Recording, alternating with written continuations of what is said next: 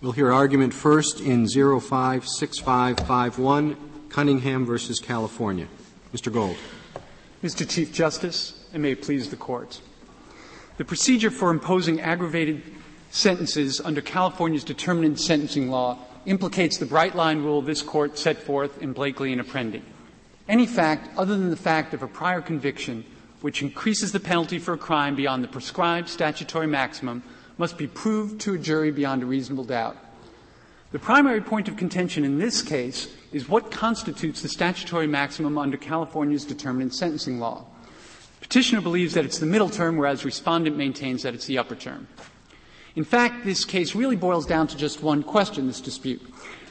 Can a judge in California legally impose an upper term sentence based solely on the facts reflected in the jury's verdict or the defendant's admissions? The answer to this question is no. California's determinant sentencing law specifies three possible prison terms for each felony conviction: a lower term, a middle term, and an upper term. Although it mandates that judges shall impose the middle term unless there are factors in aggravation or mitigation. California case law confirms that judges must impose the middle term where there are no aggravating factors, and even the state appears to concede the point.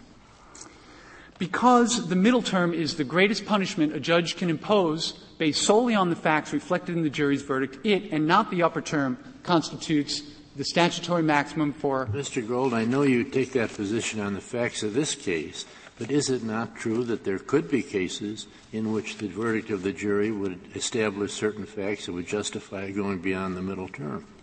Your Honor— For example, the Black case itself, as the justice who dissented in this case thought that the sentence was permissible in that case. Your Honor, Justice Stevens, to the extent that a fact is found by the jury which can be used as an aggravating factor but is not an element of the crime or found by the jury as an enhancement, that could be used to impose an upper term sentence. Yes. Will it always then be surplusage in the indictment when a fact is charged and subsequently found by a jury? Is it always a surplus fact? Because otherwise, I mean, what I'm getting at is otherwise one assumes it would be a way of stating an element of the offense, and as I understand it under California law, the element of the offense couldn't satisfy the additional fact necessary to jump up to the higher range. Yes, Your Honor. I mean, typically under California law in an information, they allege the crime and on occasion some of the elements, but typically not all of the elements. Okay, so if in this case the indictment had claimed that the defendant was the father of the victim, would that have satisfied at least the fact finding for the aggravator of being in a position of trust? Well, Your Honor, the fact that the information would have alleged that does not mean that the jury would have found that fact, because just because what is alleged in the indictment or in the information— Well, that depends on the instructions. If the instructions said, you got to find all of the things that are set out in the information, yes, and the jury had returned a verdict, then we would infer it had found, and that would satisfy the requirement of an additional fact, not an element. I believe so, Justice Souter. That would be an erroneous instruction, I assume. Yes. Justice Scalia, you either have to have an erroneous instruction or a special verdict. Yes. Well, erroneous in the sense that it would have required the State to prove more than it had to prove for the elements of the crime. Right. Yes, Justice Souter, and I believe that it would be no different than submitting aggravating factors as a separate allegation to the jury as a separate instruction. Counsel, the thing that concerns me about your case is that California's system looks a lot like the federal system after Booker. We haven't addressed the issue and had a case involving review of reasonableness for upward departures, but at least as the circuits have said it, in a federal case, if a district judge imposes a maximum, doesn't give any reason for departing from what the guidelines might suggest is a reasonable middle ground, he may be, I think in most circuits, that would be reversed. Same here. If a California judge imposes the upper tier but doesn't make any findings, that's going to be reversed. But if the federal judge gives a statement of his reasons, a vulnerable victim or an offender likely to offend again, whatever, under most circuit laws, that's going to be upheld. Here, if a California judge does that, that's going to be still struck down under your view. Now, you talked about Blakely and Apprendi, but how does this system look to you under Booker? Well, Your Honor, this system really is, this case is just like Blakely. What the California Supreme Court in People Against Black found, they used references to reasonableness as a label and a characterization to avoid the bright-line rule of Blakely and Apprendi. Instead, they tried to fit the determinant sentencing law within the federal system this Court found constitutional in Booker. But the California Supreme Court seriously misread Booker. In Booker, in the remedial portion of that decision, this Court found the federal system to be constitutional by rendering the guidelines, the mandatory guidelines, to be advisory. Now, under California, they're advisory anyway. I mean, even if a judge makes a necessary finding to get up into the higher tier, he doesn't have to impose the higher sentence. He can impose a lower one. Mr. Chief Justice, no. He has to impose the middle term. He can't deviate. Well, my point, if he makes a finding that justifies going up to the higher term, yes. 16 years in this case? Yes. He doesn't have to impose that higher term. He can go back to the middle term. No, you're absolutely right. He has discretion not to do that. But does it say that the only basis for a judge reasonably imposing the higher term is that the judge has found a fact that the jury didn't find? Yes. It does say that. As I read the California opinion, they can go up above the middle term for any reason. It has to be reasonable. Your Honor, what the California Supreme Court did in this maybe that's hard to justify in terms of California's statute, but we take the California Supreme Court's interpretation of that statute as the law of California. So what is the answer to my question as you read Black? The answer to your question is that Black has made no change whatsoever to the mandatory nature of California's determinant sentencing law, and it has always operated in a mandatory way. Well, I would think your answer would I would think your answer would be that how could it possibly be reasonable except for the consideration of some additional fact? What makes it reasonable other than facts? Atmosphere? I mean, if that's your answer, my example will be, I'll give you a specific example. One example is the question of consecutive versus concurrent sentences, which may have very little to do with facts. A second example might be that a judge in a particular community says there's been an unbelievable rash of breaking and entering. I see how the writers of this guideline, or the statute that embodies it, thought that breaking and entering was X, occurred with X frequency, but we have in this community a sudden rash of crimes such that I think the reasonable thing to do is to increase the sentence as a deterrent. Now, suppose that's what he writes. And is anything in California law, as you understand Black, make that unlawful? Yes, Your Honor. I believe that the statements in Black. Or which statements make that unlawful? Your Honor, in Black, the California Supreme Court repeatedly stated that the way the system works in California is that it is a mandatory system. So, as an example, at 35 Cal 4th, 1254, the Court stated, the Court cannot impose the upper term unless there is at least one aggravating factor. Mm-hmm. At 1260, the Court said, in a case in which no aggravating factor can be found, the judge cannot impose the upper term. There are a number of statements throughout the Black opinion that indicate the system has never changed from a mandatory one to an advisory one, so that reasonableness is not the issue. Whether the system is mandatory or advisory. So, in other words, when they say mandatory factor, they mean aggravating factor. They mean to exclude the kind of aggravating factor I just mentioned. Well, a judge can consider those aggravating factors. Could the judge consider the fact I just mentioned, that there's been an extraordinary rash of breaking and entering in the vicinity. Well, Your Honor, Yes or no? Well, under California's law, they have, in addition to factors relating to the crime and factors relating to the defendant, the judge can consider unenumerated factors. All right, unenumerated factors. So mine would be an unenumerated factor. Yes. All right. If he could consider unenumerated factors, now I purposely picked mine because I take it is an example of a factor that Apprendi would not require a jury to find. It is a factor about the community. It is not a factor about this defendant. It is not a factor about the manner in which this defendant committed the crime. It's not a fact of that kind. Your Honor, I'm not sure whether that sort of factor would be upheld as a But if it were reasonable, it would be upheld, or not? If it was found to be a decision that was reasonably related to the crime, to the decision being made by the judge, then yes, it would be upheld as a valid aggravating factor. But I believe that it would still need to be then, if it would be considered a valid aggravating factor, then it would need to be tried. May I be sure I clarify one thing? You mean a rash of crimes committed by people other than the defendant could be an aggravating factor?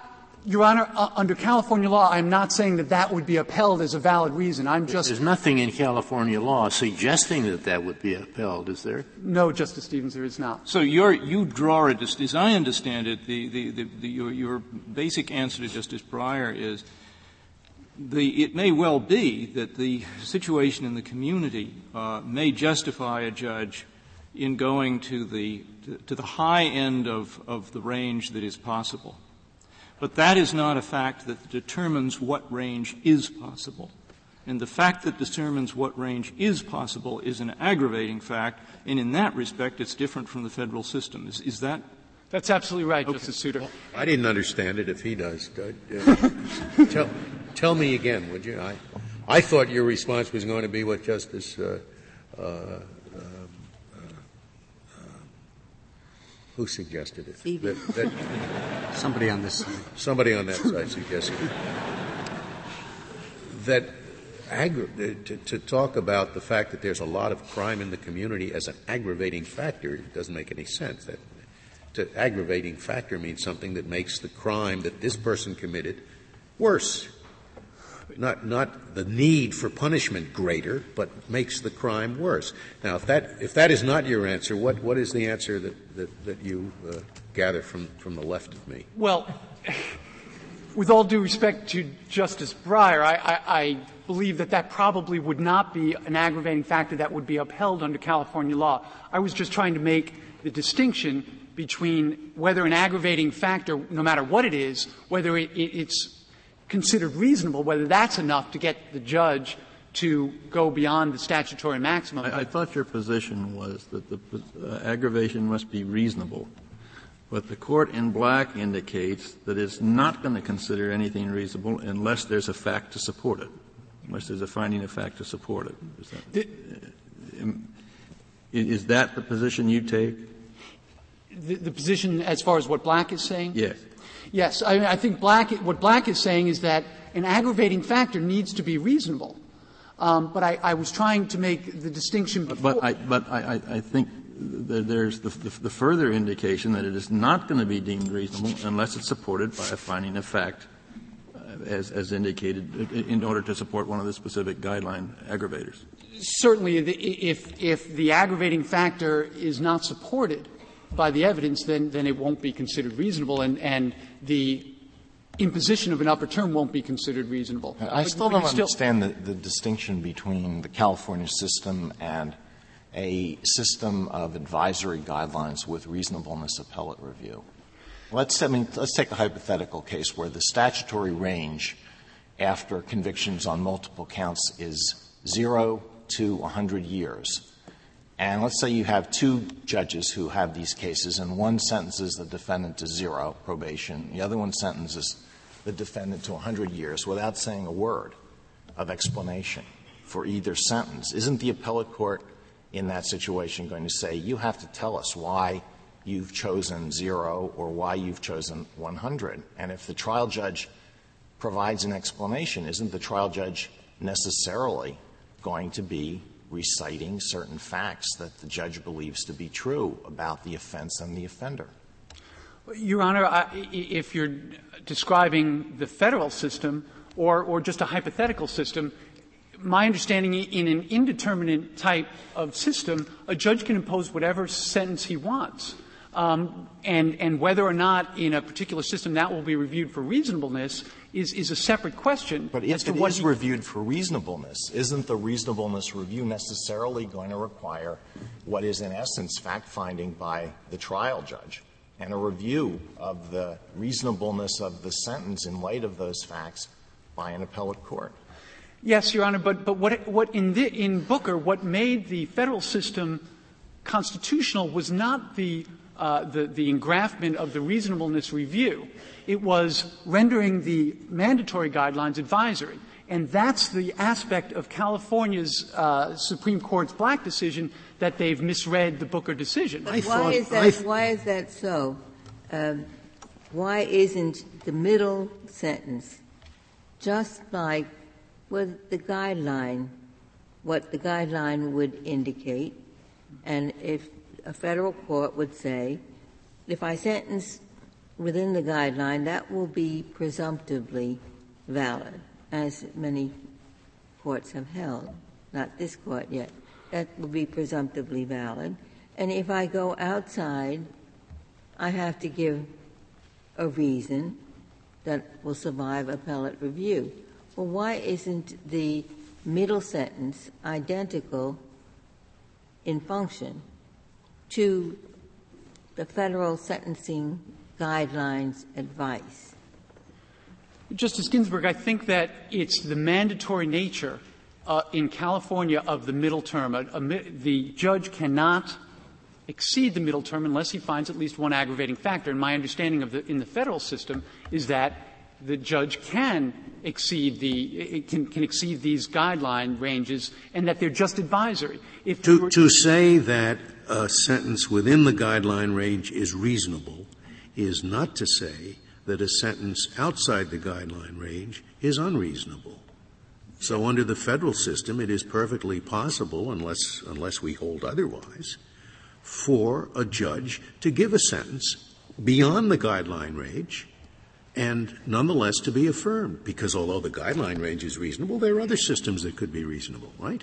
Yes, Justice Scalia, and I think that to the extent that we're going to say that any sentence outside this guideline range is going to be unreasonable and necessarily require reversal is going to be no different than the mandatory guideline system that this Court struck down in Booker itself. The only part of the California system that creates a problem is the one sentence in the statute that says the judge shall impose the middle term unless he makes findings. That's absolutely right, Justice. So that if we rule in your favor, the great benefit for criminal defendants in California will be that judges can now depart without making a particular finding. They can increase the sentence even though they do not find an aggravator within the limits of the California system. But, Mr. Chief Justice, it's not clear that that would be the result in California. The legislature could very well — Doesn't the decision in Black suggest the Supreme Court thinks that would be the result? The California Supreme Court? I'm not sure that they think that that would be the result. They certainly did not make an attempt to reform or rewrite the statute so that it was now an advisory system. I thought looked to me that's what they were trying to do in Black. I mean, in a way, it's kind of the Black opinion. The day after, if this Court were to agree with you and the California Supreme Court issued a decision looking a lot like its decision in Black, that would be perfectly valid. In other words, saying that judges can depart within this whole, just like Booker, they can depart within this whole range, and we're going to review their determinations for reasonableness. They don't have to impose the middle sentence. They can impose a higher sentence, and we'll review it for reasonableness. That would be perfectly all right. Well, and that may very well be the case, but that's not what the California Supreme Court did in Black. They made no attempt. What they did was describe the determinant sentencing law as it's always operated. And at no time did they purport to change the law in California, including the mandatory nature of the determinant sentencing law. Well, what they said was judges can impose a sentence in either of the three, any one of the three tiers, and we're going to review it for reasonableness. And if they don't make findings, it's going to be unreasonable, right? Yes, but once again, the reasonableness aspect is not what makes the system constitutional. It's the mandatory versus advisory aspect. And again, that's what made the federal system constitutional based on this Court's Booker decision. It wasn't this engraftment of reviewing these sentences for reasonableness. Well, to be quite expose my thinking on it, I found it rather ambiguous, pages 1260 and 1261. Is that what the first part of that says what you said. I have no doubt. It says just what you said. But then you get over to the part, the discussion of Booker, and when they start talking about Booker, they seem to say that they're adopting what Booker says. Now, if they're adopting what Booker says, that means, and that's why I used my example, that I guess a judge would have the power, if it's reasonable, to just say the guideline, though it says thus and so, isn't right for my circumstance, and therefore I don't adopt it, and that would be reviewed for reasonableness, his decision not to follow it. And similarly, we have cases, for example, where they're trying to construct a sentence and they can't get it right because of the consecutive concurrent nature, and so he adds a few things on, you see, to the sentence in order, and then makes them concurrent. Or you could have things where it's a very sophisticated conspiracy, and the jury found the conspiracy. It's a characterization of the conspiracy as very sophisticated. And I thought, well, maybe all three of those are reasons for going up in California. And I read those pages, 1260, 1261, and my honest thing is I'm not sure. Well, Your Honor, I have no doubt that the California Supreme Court was trying to fit the determinate sentencing law within the constitutionality of this Court's Booker system. But as far as 1261, I'm looking similarly. Every single time they talk about Booker or reasonableness, they also make sure to give to make sure that they make clear that the way the system works is that there's still this requirement of finding an aggravating factor. An aggravating factor means aggravating fact. Aggravating fact, yes. What would you think would be necessary? What would be the least change California would have to make to bring its system into compliance with our decisions?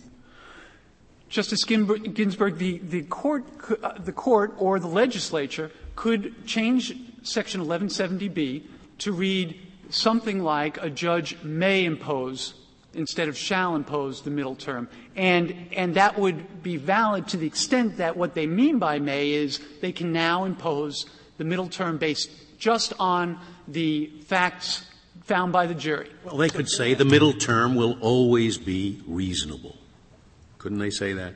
They could, and which would leave open the possibility that something above the middle term would also be reasonable without necessarily finding a discrete fact beyond the indictment to justify it, right? There are protection that criminal defendants now have that they cannot be sentenced to a higher term unless the judge makes particular findings will then be no longer applicable.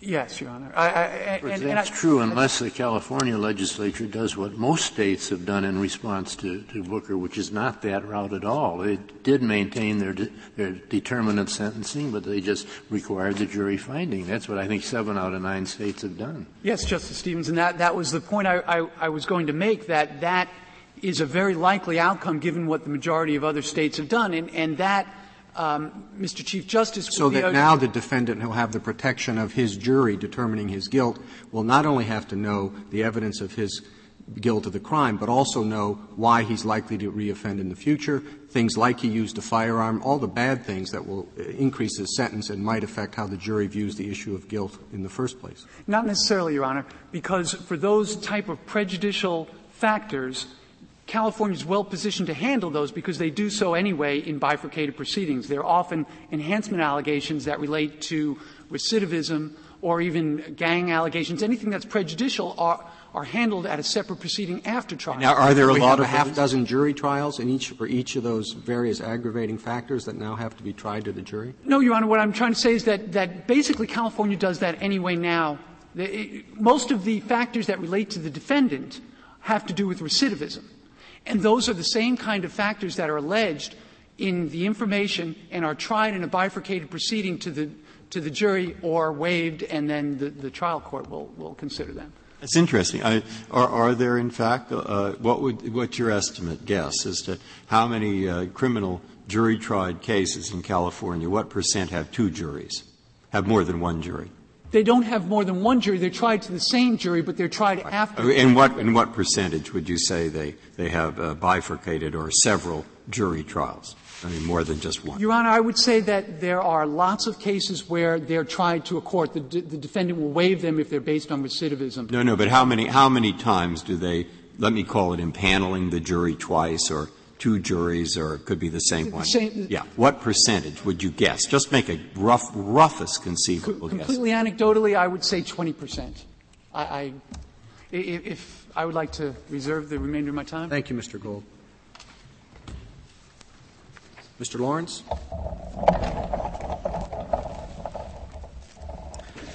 Mr. Chief Justice, and may it please the Court. The central lesson from Booker, from the remedial portion of Booker, is that not every constraint that's placed on a trial court's discretion in selecting a term within a range that requires fact-finding invokes the Sixth Amendment requirement of a jury trial. A reasonableness constraint that requires the court to consider all the circumstances of the defendant and select a reasonable sentence in relation to those facts and those factors does not invoke the Sixth Amendment jury trial right. California has consistently construed its system as placing nothing more than a reasonableness constraint on the trial court's discretion in selecting among the three. It's not so at all.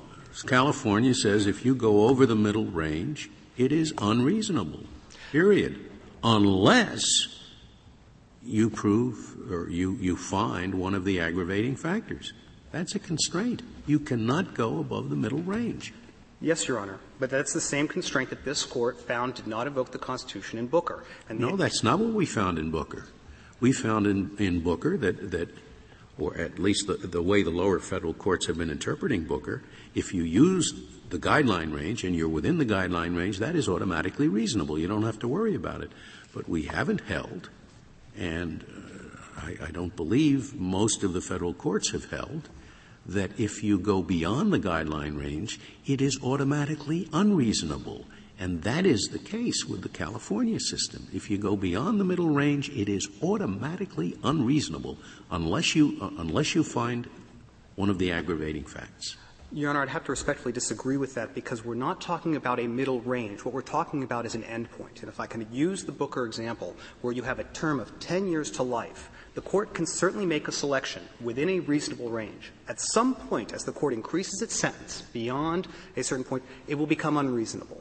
We don't need to identify specifically whether that point is the guideline range or something close to it, but when you get to the end point, if there's no justification offered whatsoever for a life yes, term. But the difference is that in the federal system, the judge can go above and it can be reasonable based on facts that were found by the jury.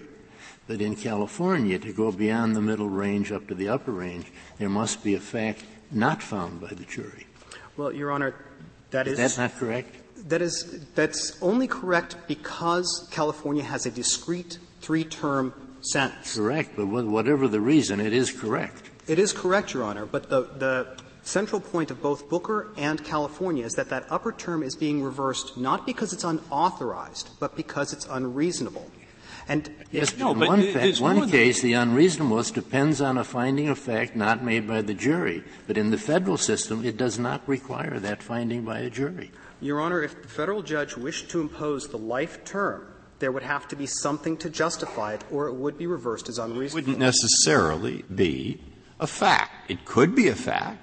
What it says in here is that if they speak of any circumstance related to the crime or the offender, and in a case in which no such aggravating factor can be found, the judge cannot impose the upper term.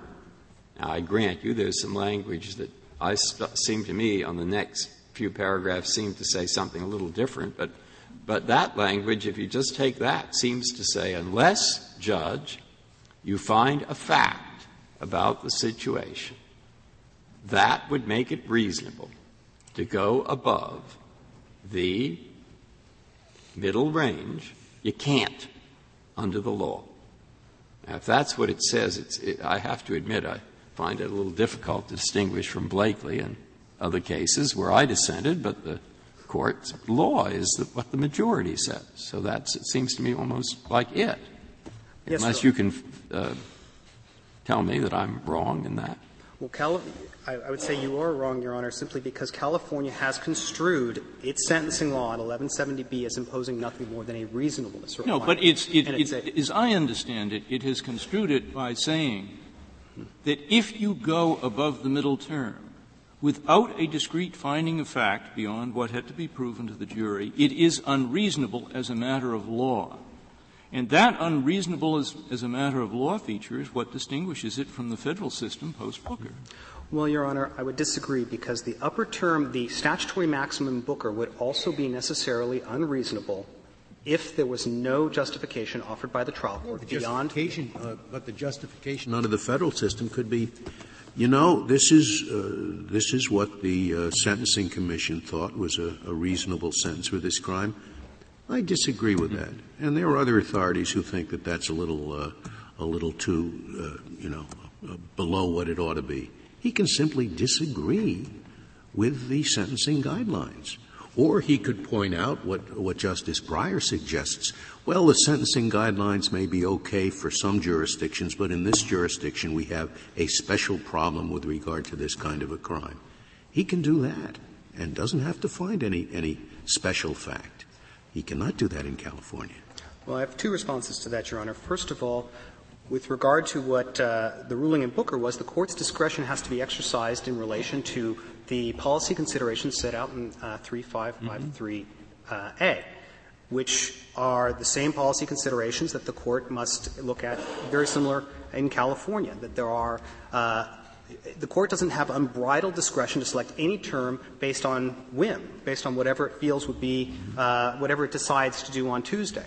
The Court has to do it with regard to the policy considerations that are inherent in what the guidelines decisions were and what the legislature has established should be appropriate sentencing considerations. But that does not necessarily mean that he must make a discrete finding of fact in order to do it. We come back to Justice Scalia's hypo a moment ago. Mm-hmm. He can go in theory after Booker, he can go above the guideline range, consistent with policy positions that may not be precise, without necessarily making discrete findings of fact. I mean, we'd have to judge it in each individual case, but the possibility is there. Yes. And under the California system, the possibility is not there. Well, Your Honor, the systems converge at the end point, and that is under the Federal system, going to that life end point would be unreasonable in every circumstance if there's no justification offered other than he committed the offense. California, because we have three discrete terms rather than a spectrum, you have the same effect when you get to the end point. It would be unjustified it would be an unreasonable sentence if there's no justification offered. But the fact that California has 3 points rather than a range shouldn't be constitutionally determinative. And it can't be a fact in California. It can't be a fact found by the jury, as Justice Stevens pointed out, and that's a significant difference. Well, it can't be an element. And that's if obviously there could be a circumstance where some special findings were made, in which case that might be beyond the elements. But it can't be an element simply because you shouldn't be double counting what's already established. The range is set by the elements of the offense, that all three terms are available from the jury verdict based on those elements. If you are going to make a selection within that range, it has to be more than simply the defendant committed the offense. And that's the same with the Federal guidelines, simply saying that — But it isn't the same in the Federal guidelines. The Federal guidelines, the district judge could say, I think this offense is more serious than what the Sentencing Commission thought. And these are my reasons for it. There was a dissent in the Sentencing Commission's determinations are reasonable, but they are surely not the only reasonable disposition. And it's open to a Federal district judge to say, well, that's what they thought, and I took it into account, and I seriously considered it, but I think they're wrong on this. I think this is more serious. And that could be a perfectly reasonable determination. That couldn't be done in California. Yes, it could, Your Honor. And I would refer you to Rule 4.410 in our appendix, page 2 and 3, that the general policy considerations that overlay our sentencing guidelines or our sentencing system include deterrence for this defendant and deterring others from committing the same crime, that you can just look to what is happening in this particular neighborhood, as the example was brought out. So are you saying to us that under the California system, if a California judge went through exactly the thought process that Justice Scalia just outlined, and he put that down on paper, without finding any discrete fact beyond the elements the jury found, that he could go to the third tier? That if this particular... He said, I really think deterrence requires the third tier, not the middle tier. Can a California judge do that? Yes, Your Honor. Deterrence is a basis for going to the third tier. And that's critical, wow. and that's what I didn't understand about it. Seems not true. No. You certainly didn't argue that way in your papers up to now. I thought that there has to be a finding of some aggravating factor, not simply I think deterrence is more than what the statute says, or deterrence requires more than what the statute says. Is that really your position, that if a judge thinks deterrence requires more than the middle range, for that reason alone he can say, I ignore the middle range? Well, that's part of the rules of court under 4.410. Yes, Your Honor. Where? That would be in it's appendix page 3 in the appendix page 2 and 3. But I'm not sure that that's the way the Black court interprets it. The Black court talks about a requirement that the upper term sentence be imposed only if an aggravating factor exists. Yes, Your Honor. That would be considered an aggravating factor, the need for deterrence for this particular case. I guess that's what do I do here? Because the sentence I read to you, yes, seems to say the opposite. But then, 2 sentences on, they list the federal judge is not bound by the guidelines. He must consult the guidelines. And after they say, an aggravating California, it says the discretion available because in California law, that may include any factor the judge reasonably determines to be relevant. The determinant sentencing law about an upper term is comparable to Booker's requirement that a federal judge's sentencing decision not be unreasonable. Well, I assumed until this minute that the first statement trumped the second. But now when I see the court rule, certainly that court rule is possible, given that, to be read as permitting them, particularly with the second statement. You could read the second statement as saying, yes, they can say a particular instance or a kind of sentence seemingly mandated at the middle level is in this community so contrary to the purposes of punishment that I'm giving a higher one. To be honest, I don't know what Black means. Well, I would refer you... I'm sorry, before you, could you tell me where the court rule you're talking about is set out? It's in our appendix page, the appendix to our brief, page 2 and 3. Well, let me read what you say in your brief, which doesn't seem to me to comport with what you're saying here. For a judge to exceed the base range, for example, by employing an enhancement or an alternative sentencing scheme, the predicate fact for the enhancement or alternative scheme must be pleaded and proved to a jury beyond a reasonable doubt. There's no indication there that the judge could just say, I think more deterrence is necessary and therefore I'm going to exceed the base range. That's just totally incompatible with that. Your Honor, that's to exceed the base range, to go beyond the 3 terms. If you want to impose an enhancement for a gun use or for an enhancement such as an apprendi, not for selecting a term within the base range. All right, but even for selecting a term within the base range, I'm going to read now from Rule 4.420. Part B says, circumstances in aggravation and mitigation shall be established by a preponderance of the evidence. That's not the way we refer to judges' reasoning about policy. That's the way we refer to proof of fact. And I don't see how under subsection B your answer to me can be correct.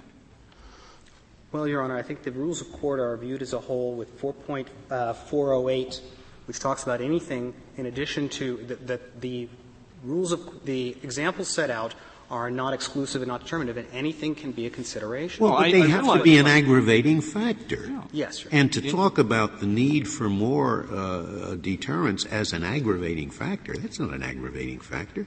Well, Your Honor, I think that the example that was given was in relation to the community that was experiencing some uptick in crime. It's not an aggravating factor. It's the basis for imposing a harsher sentence, but it doesn't aggravate this crime as opposed to the same crime committed by other individuals. It's not an aggravating factor.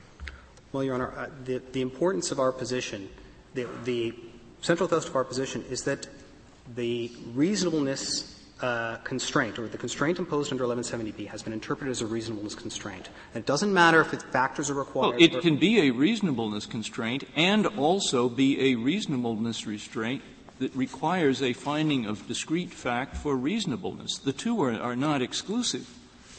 Well, that's true, Your Honor. That's true. And the rule seems very clearly to contemplate the finding of a discrete fact. And it seems to me that we've got to consider the rule in responding to the ambiguity that Justice Breyer referred to a moment ago. The ambiguity has got to be read in light of subsection B, and subsection B seems to answer the ambiguity by saying preponderance of the evidence, that means a fact-finding.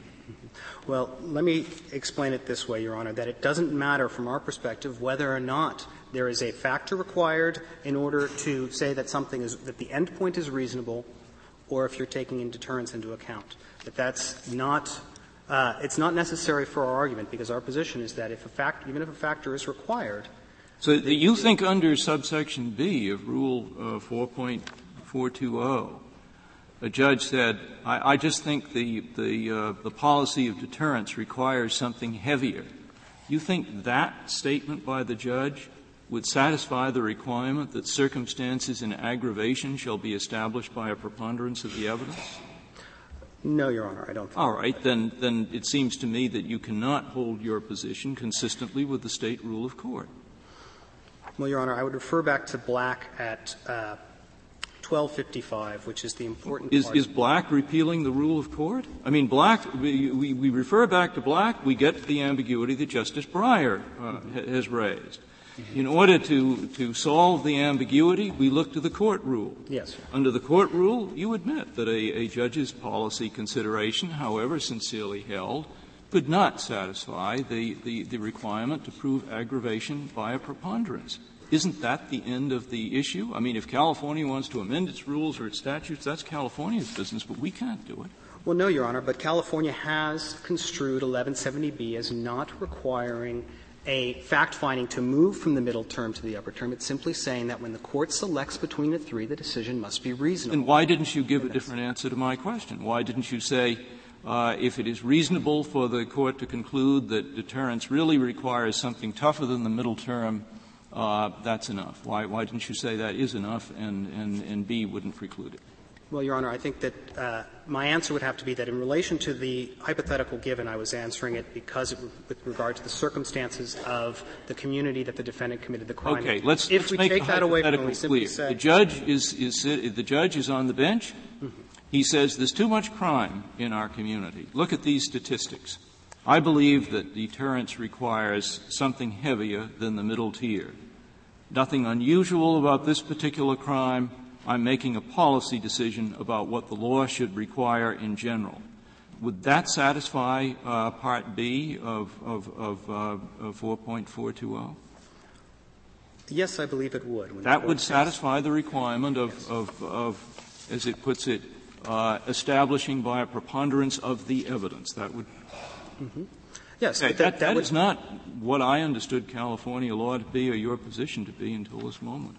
Well, Your Honor, I have not been suggesting that that single factor is what makes California's law constitutional. What makes California's law constitutional is the fact that the constraint imposed on the court's discretion in selecting terms is a reasonableness requirement, just like Booker but for reasons we've already got. Even with that does not answer the problem. I think the California Supreme Court and the California legislature would be astounded to think that this is what they have wrought.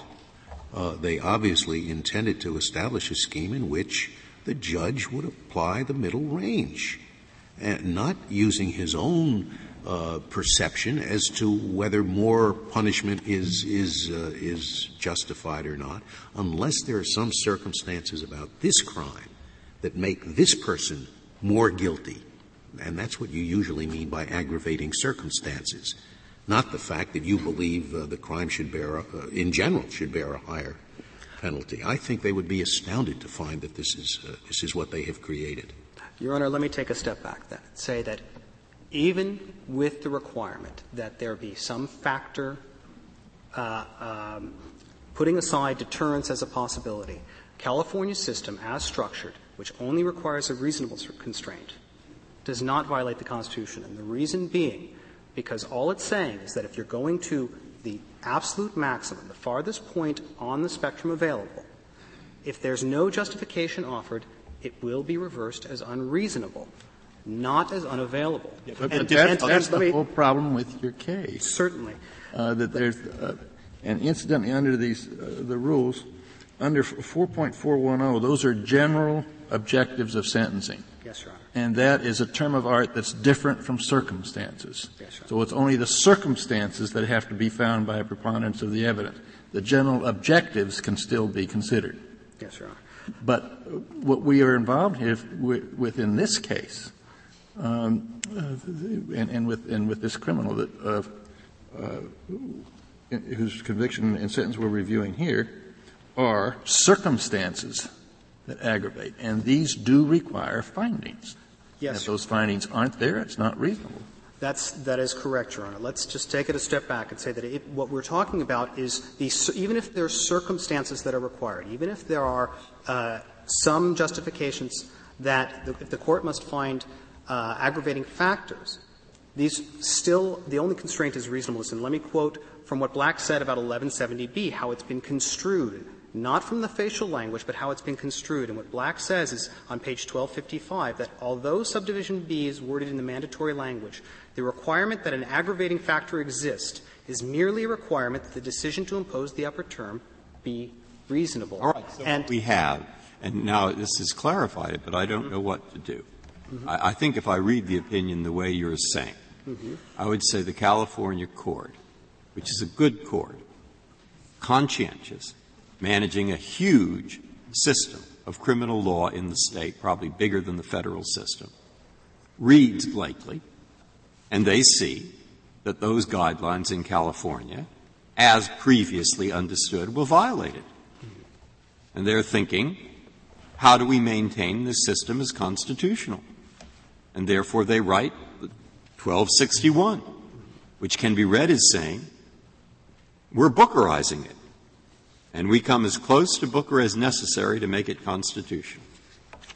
Now, that would be an understandable judicial reaction, and I can read the opinion as saying that, at which point I'm not certain what we're supposed to say, because I have no doubt that your unease reflects the fact that prior to Black, in California, it would have been pretty unheard of for a judge to depart upward on grounds other than factual grounds related to the circumstances of the crime or offender.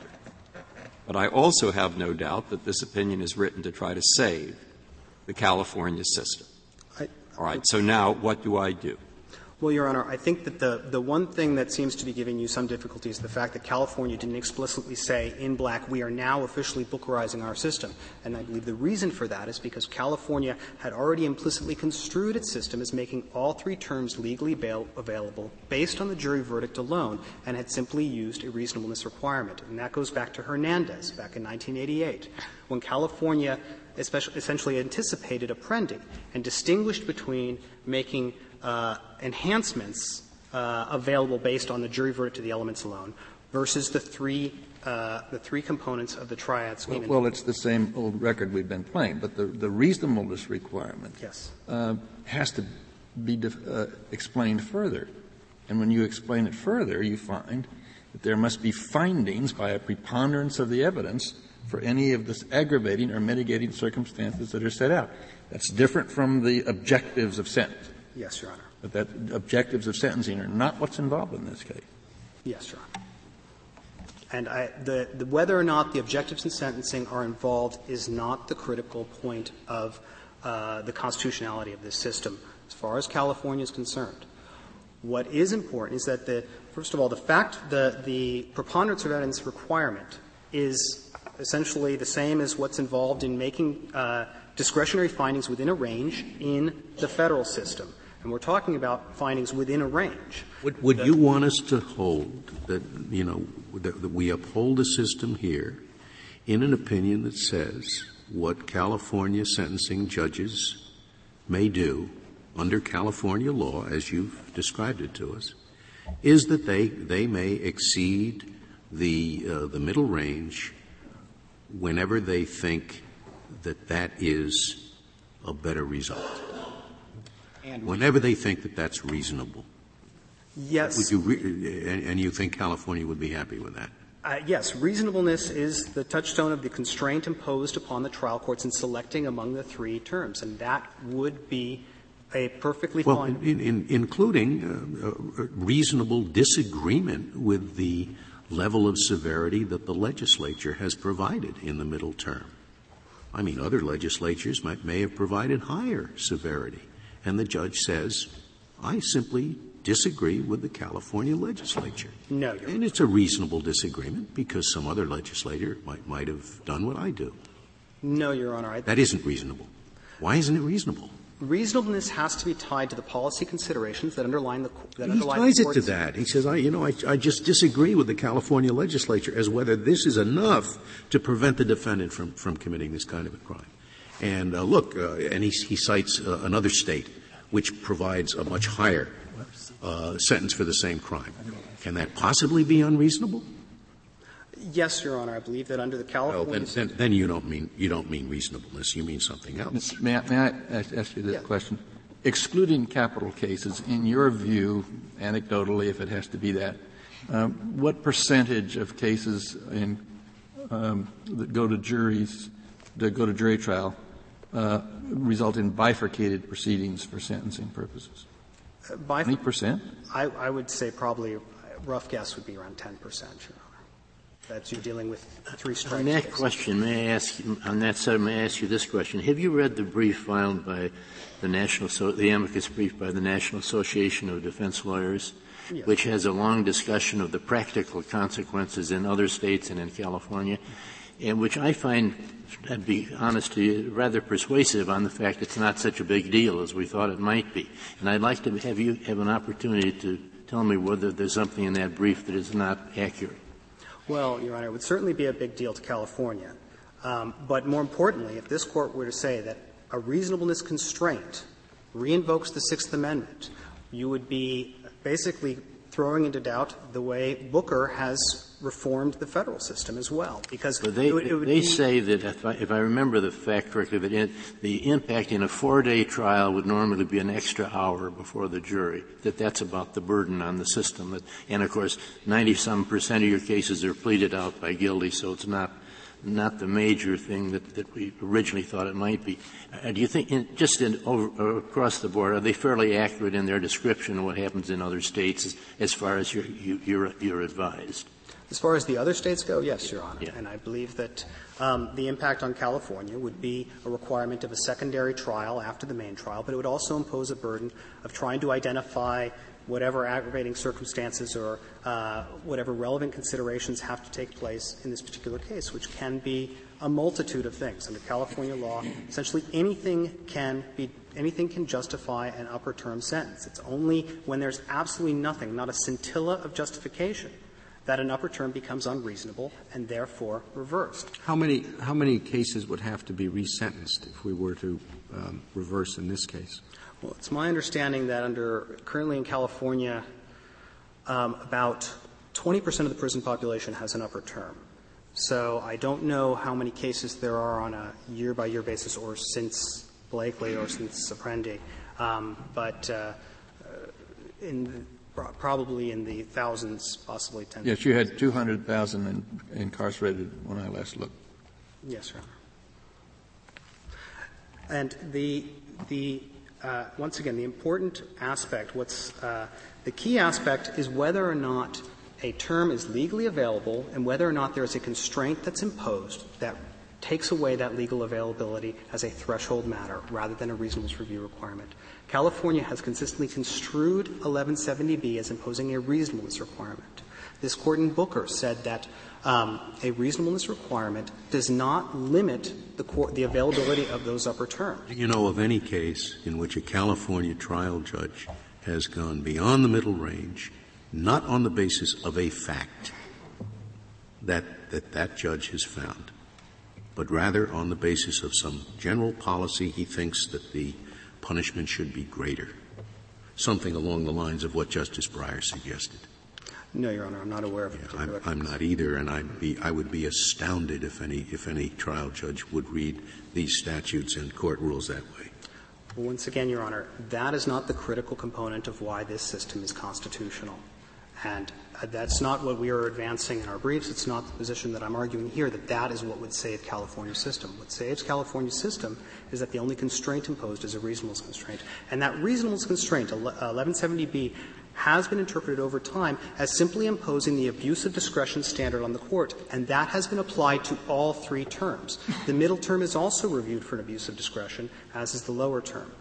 And what's important to note is even though the middle term, the only reason the middle term has been given the label presumptive is because the Court doesn't have to expressly articulate its reasons for selecting it, but it still has to do a balancing to make a determination as to what's reasonable, including the middle term.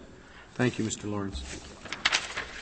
Mr. Gold, you have 4 minutes remaining. Thank you, Mr. Chief Justice. I want to respond to three items. The first is, Mr. Chief Justice, you were asking about what would be the effect in California on those that have already been sentenced.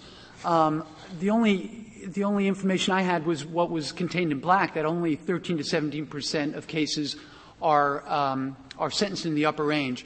But what the Court should also consider is that in most cases, the difference between the middle term and the upper term is really only a year. In this case, it's 4 years, which is somewhat unusual. So in those cases, a lot of the people will have already served their prison sentences by the time that they would be able to benefit from any result in this case. I also wanted to echo what Justice Kennedy, I believe, was saying. California Rules of Court Rule 4.410 is just general objectives of sentencing. These are not aggravating factors. You can't take into account achieving uniformity of sentencing, securing restitution for the victims. These aren't aggravating factors that the judge considers. Well, Rule 4.410B says that the sentencing judge should be guided by the criteria in these rules. In sentencing, but I don't believe it as far as finding them as aggravating factors. These are not facts that judges in California use to impose upper term sentences. No, but a reading of the rule indicates under B, as the Chief Justice points out, that the judge could take into account these policy objectives. Your Honor, all I can tell you is that I've never seen a judge take these into account as an aggravating factor, and I would be surprised under the case law if these have been ever upheld as valid aggravating factors. Well, I think it's true that it doesn't seem to be involved in this case. In this case, we're under 4.420. Certainly, yes. Certainly, not in this case. So we have to conclude that the California Supreme Court has misread California law to agree with you, don't you? Don't we? No, Your Honor. I see 1170B and I understand your argument, but when I read the California Supreme Court opinion in Black, it says, well, this is what it means. It doesn't seem to be what it means, but they get to interpret it, don't they? They do get to interpret how their statutes operate, Your Honor, but I believe that they are consistent in saying that this is a mandatory system. They are, in every one of their quotes, they talk about either a judge must impose the middle term unless there are aggravating factors, or they talk about the requirement. I was going to mention Justice Breyer's quote from Black, and even in that one, they say, because an aggravating factor under California law may include any factor that the judge reasonably deems to be relevant, and then they say the determinant sentencing law's requirement that an upper term sentence be imposed only if an aggravating factor exists. They always talk about the requirement that this aggravating factor must exist. They say it's comparable to Booker, and then in the preceding 4 paragraphs, they've correctly described Booker. Yes, and we have no doubt that they're trying to fit the determinant sentencing law within Booker, but Booker is about making the magic word, if it were, is advisory versus mandatory, not reasonableness. So yes, California's system is reasonable, and that's what the California Supreme Court's talking about. They're saying this is a reasonable. Under any guideline system, whether it's mandatory or advisory, once if you have a mandatory system or an advisory system with appellate review, once the appellate review function has been performed, will it not be the case that trial judges will not have unfettered discretion? They'll have very limited discretion in making these sentencing policy determinations. That's the whole purpose of a guideline system, that the individual trial judges don't get to decide, how much deterrence they think is necessary or how severe they think an individual crime is, that there's supposed to be some kind of uniformity. Well, Justice Alito, there is discretion in our system, but it's the discretion to impose an upper term after finding aggravating factors. And I think that in an indeterminate system, as you were discussing earlier, I think that I'm not sure. It depends what the system is as far as what the reasonableness constraints are. Thank you, Mr. Gold. The case is submitted.